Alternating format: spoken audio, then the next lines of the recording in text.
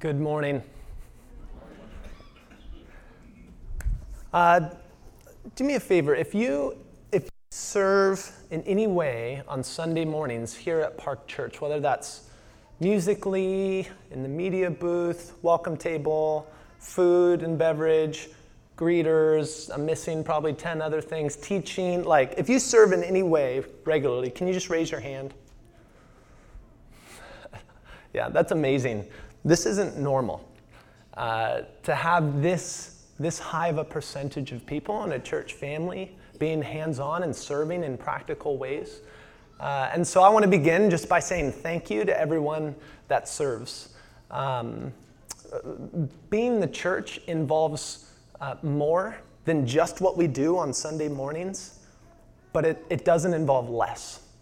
What we do when we gather here, when we worship corporately in response to the good news of God's grace in Jesus, that matters.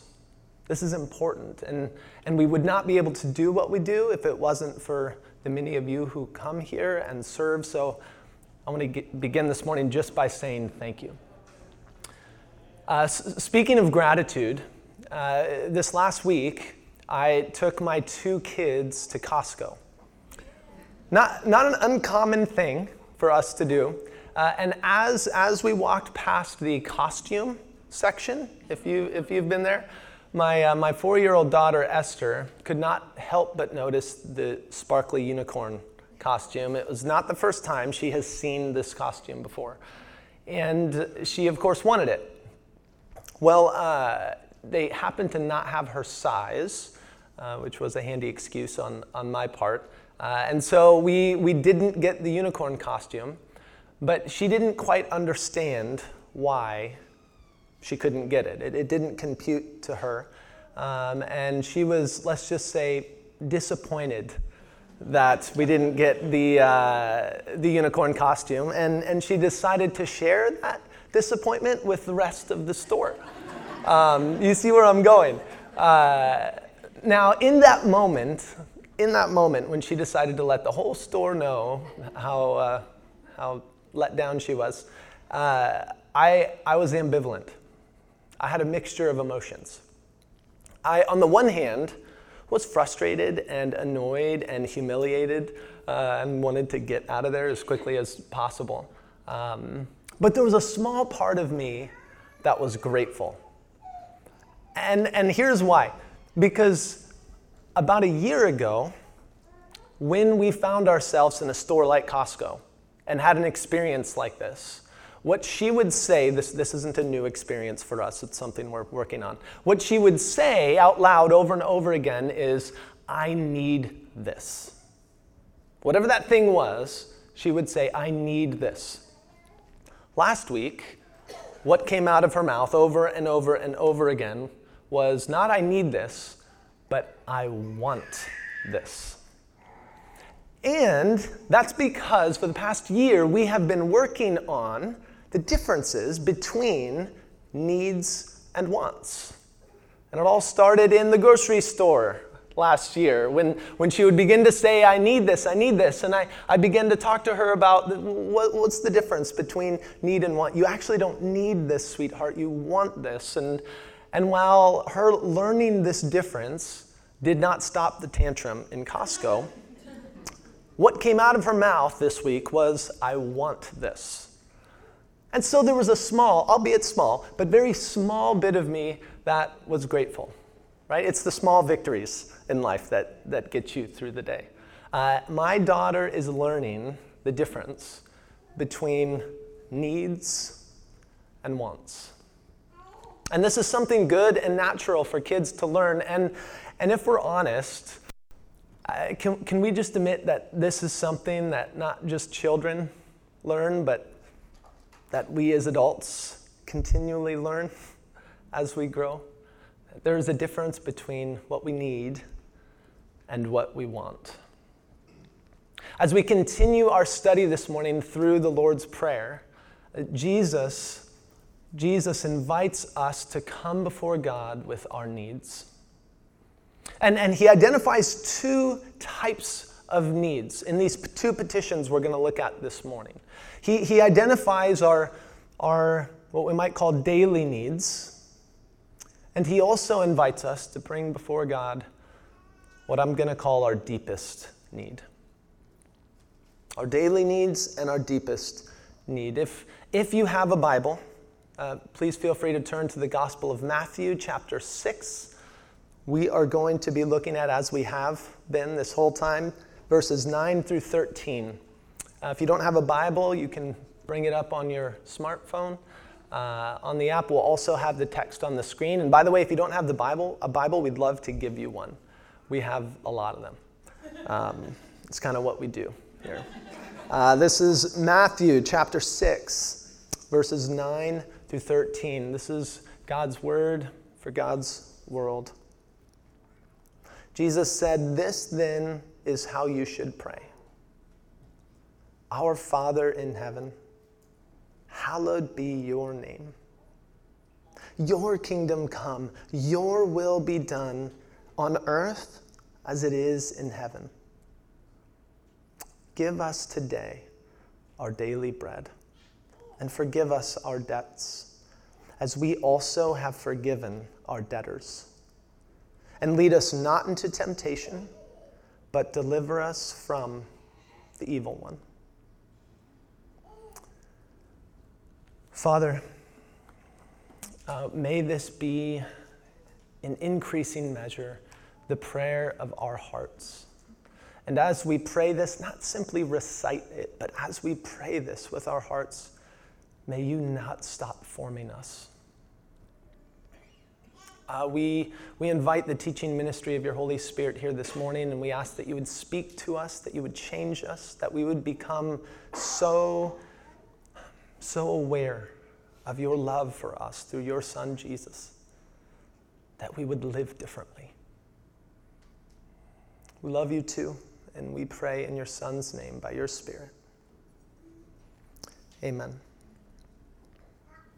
So the first petition this morning we're going to look at is an invitation for us to bring before God our daily needs. Give us today our daily bread. Now, notice the contrast between this petition and the previous three. If you were here last week, you would remember that what we talked about was the first half of this prayer, where Jesus, after having addressed God as our Father in heaven, prays, "Hallowed be your name. Your kingdom come, your will be done on earth as it is in heaven." And if the prayer stopped here, if that was it, if that was the end, we might get the impression that God maybe just isn't all that concerned with our basic needs. Like if the prayer stopped there, we might get the impression that, well, maybe God is only concerned with the quote-unquote super spiritual things, right? His kingdom, his name, his glory. And that he perhaps doesn't care about the needs that I have every day in my life, the struggles that I experience every moment. But the prayer doesn't stop there. It turns out that God does deeply care about our daily needs. One author who has written a lot on the topic of prayer and Christian spirituality put it this way. He said, "Try to imagine what our prayer experience would be like if he, that is God, had forbidden us to ask for the little things.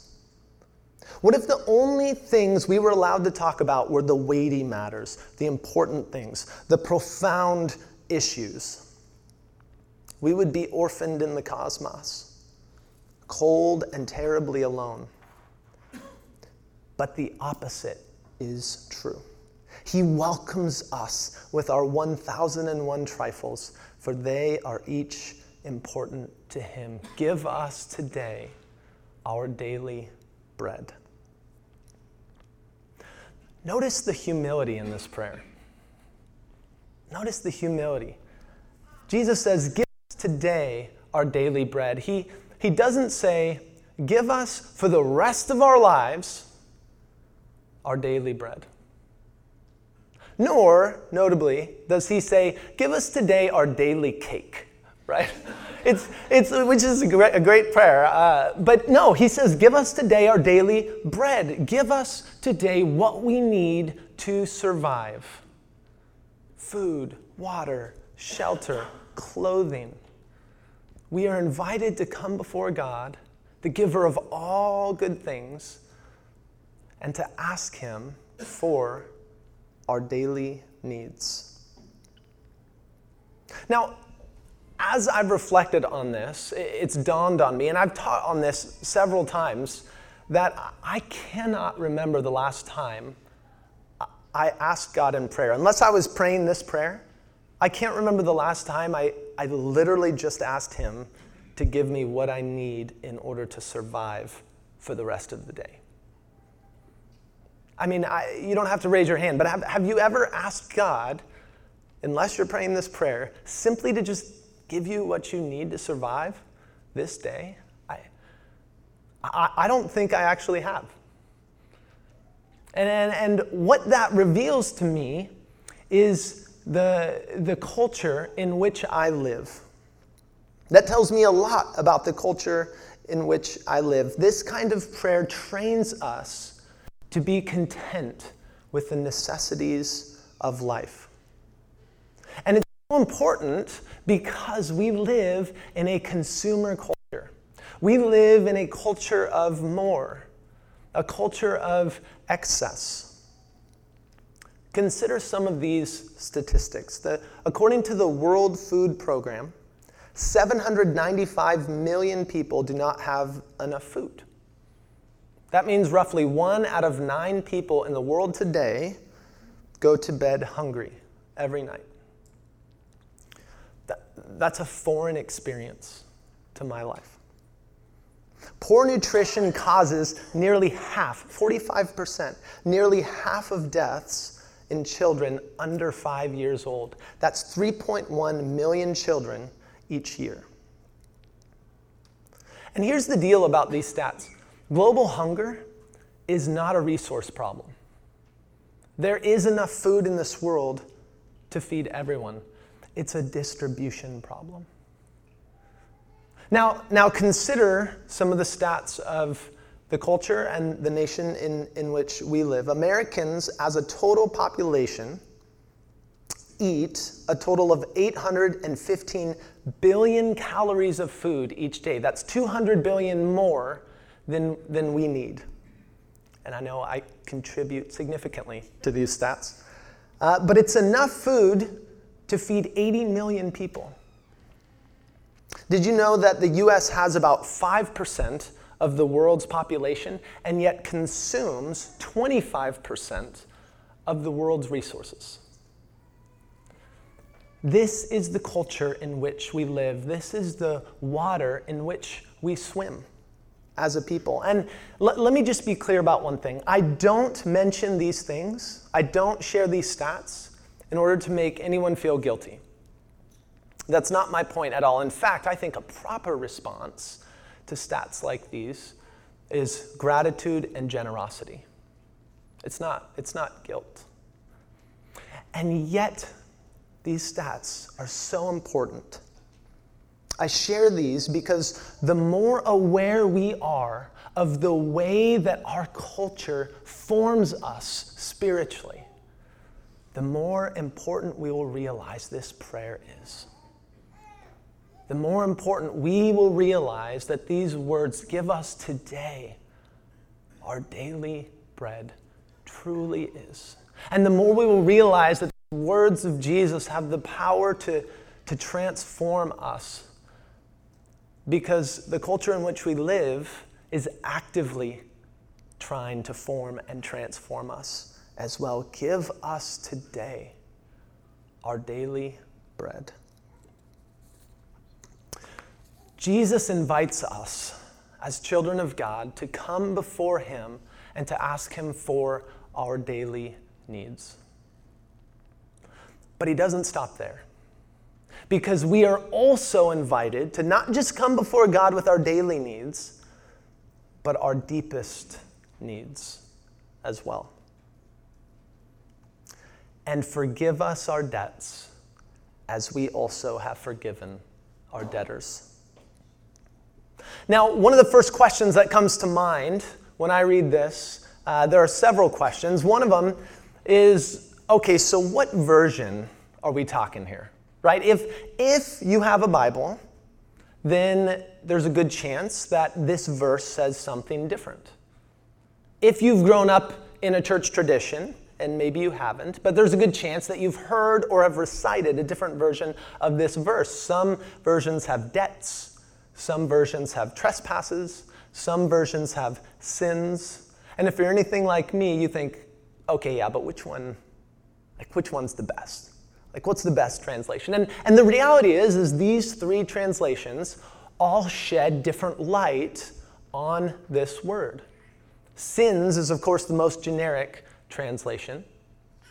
And most likely, the word debts captures the nuance of this word best, because there is a financial idea behind this word. There's a financial implication in this word that Jesus has used here. See, in ancient Jewish thought, there were two very common metaphors for sin. If you read the Old Testament, there are two very common metaphors. One idea was that sin is like this weight. It's like this physical weight on your shoulders that just gets heavier and heavier and heavier until eventually it will crush you, unless it's removed. Another very common metaphor in ancient Jewish thought was that sin is like a debt. It's like a debt that you owe, and it just gets bigger and bigger and bigger and will eventually ruin your life unless it's forgiven, unless it's dealt with. And Jesus taps into this second metaphor, and he invites us to look at the sin in our own lives and to recognize that we all have a debt. Which brings us to the more interesting question, I think, more interesting than which translation is better, and it's this: what does this prayer assume? What does this prayer assume? When we pray, forgive us our debts, as we also have forgiven our debtors, what does this prayer assume? Well, for starters, it assumes that we are all in need of God's forgiveness. We are all in need of God's forgiveness, right? You don't ask God to forgive you unless there's something to be forgiven, right? If I walked up to you after the service today and said, hey, by the way, I forgive you. You think, wait, what? What did I do, right? There's an assumption that an offense has been made. A debt has been accrued. And so Jesus, by giving us this prayer, assumes that we are all, as members of the human race, in some sense in need of God's forgiveness. We've all, in some sense, accrued a debt that must be paid. Now, this is not the most popular message, especially in the culture in which we find ourselves today. And yet, think about this. Imagine living in a world where everyone owned their mistakes. Imagine living in a world where every single person, if they were made aware of it, they were quick to admit when they were wrong. How would this impact relationships, marriages, your work environment, world governments? Like, this would revolutionize our way of life as we know it, right? And right at the baseline of the gospel is the basic idea that we all, every single one of us, has in some sense walked away. That we've in some sense gone our own way, that we've in some sense accrued some sort of debt that we all feel that has to be dealt with in some way. And Jesus, in offering us this prayer, he says, I know where you need to go. I know where you need to go to get rid of that debt. G.K. Chesterton is one of my favorite authors and thinkers. He was this British guy last century and so witty. And at one point, early last century, the editor-in-chief of the London Times put out this word to all of the public intellectuals of the day. And it was an invitation. Basically what he said to all of the public intellectuals was, hey, I have a question I'd like you to answer. And if you submit an essay to me in response to this question, then I will publish it in the London Times. And this was the question. What's wrong with the world? What's wrong with the world? This question went out, and all of the brightest and best within England at that time put pen to paper and crafted a number of essays and sent them in. G.K. Chesterton was one of them, and he had by far the shortest essay. And this is what he wrote. Dear sirs, in response to your question, what's wrong with the world? I am. Sincerely yours, G.K. Chesterton. See, this man knew this prayer. This man was a follower of Jesus. He knew that he had a debt that he could not pay, but he also knew where to take it. He also knew the one who cancels debts. He knew not only that, like everyone else, he was in need of God's forgiveness. He knew that God was so eager and so quick to give it to anyone who would come to him with their need, their deepest need. But here's the deal. You can be aware of your need for forgiveness. You can feel the weight, and yet there can still be things in your life that keep you from receiving it, that keep you from accepting it. Like if I give you a gift and put it on the table and it's here, I'm offering this for you. It's possible for you, even though I've offered it, for you to just let it sit there. In order to receive it, you actually have to pick it up. You actually have to open it. Otherwise, it's never had its intended effect. It's been offered, but it hasn't been received. And God's forgiveness is very similar. There are things sometimes in our life that keep us, even though we feel the weight, even though we know where we should take this debt, there are things that keep us from actually receiving God's forgiveness and his grace. I'll never forget, several years ago, I led a community group in a low-income 55-plus community. And I was by far the youngest person there, and it was a very eclectic group of folks. We had believers and non-believers. It was racially diverse, socioeconomically diverse. And I showed up every week. We read the Bible, we talked about it, and we prayed. And one particular day, this amazing woman who had the most incredible servant's heart, named Maria, she started praying during prayer time. And as she was praying, it became clear to me that she was really struggling with something. And as she was praying, it also became clear to me that, okay, she had just recently lost her husband. There's a weight that she feels. And as she continues to pray, the emotional temperature rises in her prayer. And then the volume begins to rise. And then it becomes clear to me that I don't know, and to this day still don't know what it was, but she felt guilty about something. She had this weight that she was carrying. And literally, she got to a point in the prayer where she just started yelling, "Punish me, God. Punish me." Over and over and over again, yelling, "Punish me, God. Punish me."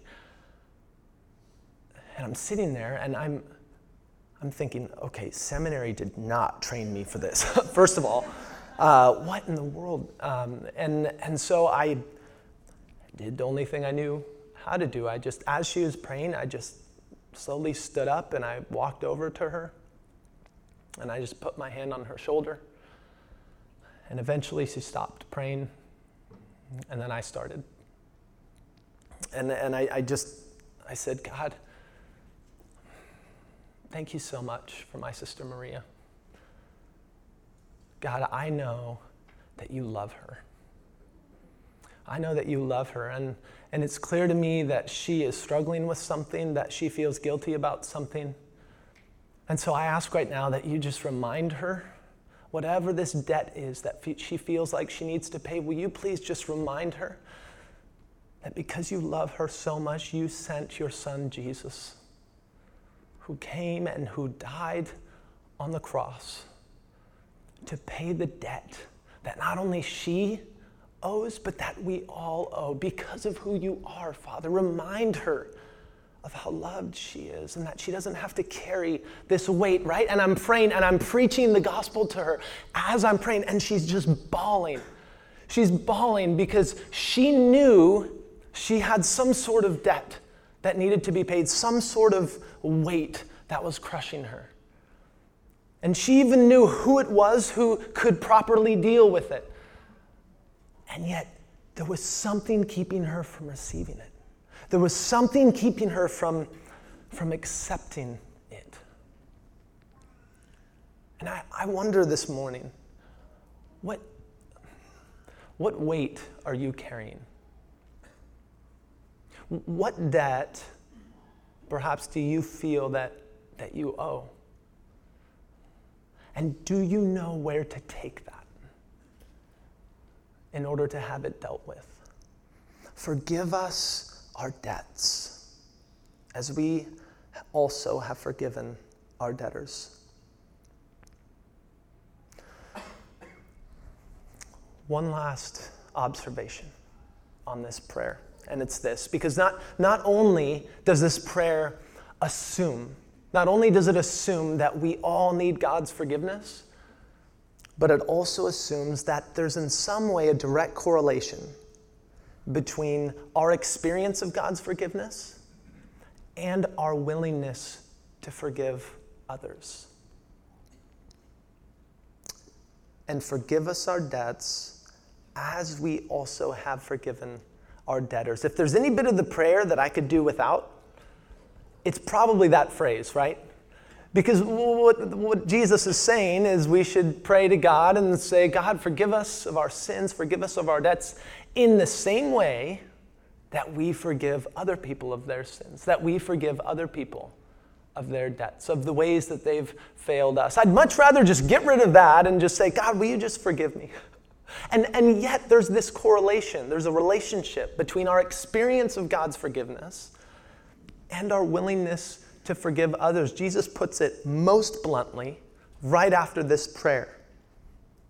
In verses 14 and 15, he says, "For if you forgive other people when they sin against you, your heavenly Father will also forgive you.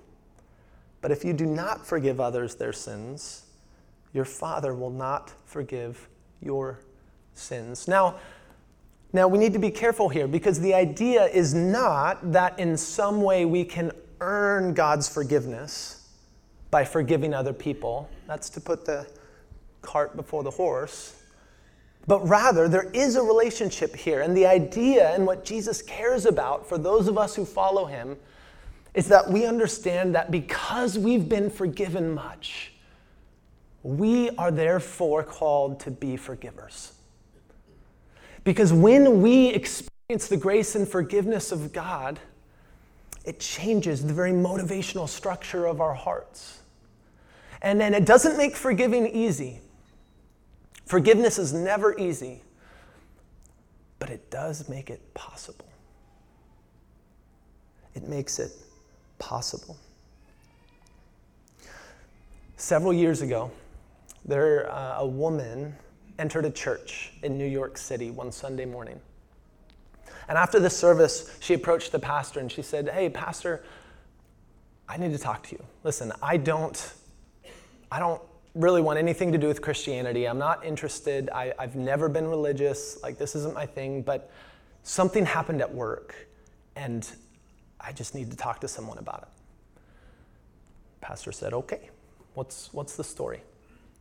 And she then went on to explain how she recently had been climbing the corporate ladder and doing quite well at her job. And she just landed a promotion. And shortly after this promotion, she found herself working on a project, a very high stakes project. Her direct boss was working with her, and in the midst of this, she made a mistake. And it was a big mistake. It was like I'm probably going to lose my job mistake. And so there she was sitting in her boss's office with her boss. And her boss says, okay, so explain what happened. And before she could say anything, her boss, who was her supervisor on the project, jumped in and took all the blame. He said, this is really my fault, and here's why. And she sat there quiet and stunned. Her boss got a slap on the wrist, and they left the office, and she was stunned. She didn't know what to do, and she pulled her boss into her office and said, what was that about? She said, why did you do that? You knew that was my fault. And he said, well, I mean, I knew you probably wouldn't survive taking the blame for this. You probably would have been let go, and I knew I would. And she said, yeah, I know that. Why did you do this? And he kind of sighed and said, okay, do you really want to know? I'm a Christian. I'm a Christian, and I believe that God sent his son Jesus, who took the blame for me.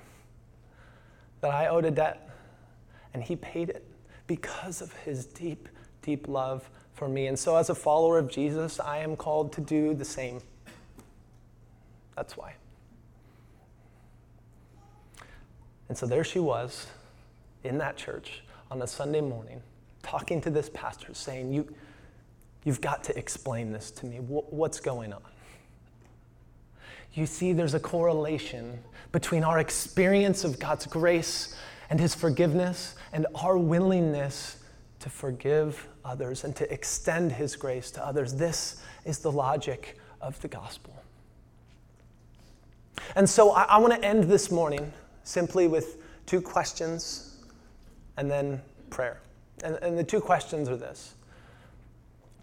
What do you need? What do you need? This morning, right now, what do you need? Maybe you're in the grip of addiction and you need help. Maybe you have never actually come before God and said, God, I need this debt removed. I do believe. Will you forgive me? Right? What is it that you need, and will you pray to God about that? The second question is this. Is there someone in your life that you need to forgive? It's not an easy question. Forgiveness is never easy, but if the gospel is true, it's possible. Is there someone in your life who you need to forgive? Give us today our daily bread, and forgive us our debts as we also have forgiven our debtors. Will you stand with me as we pray this prayer together?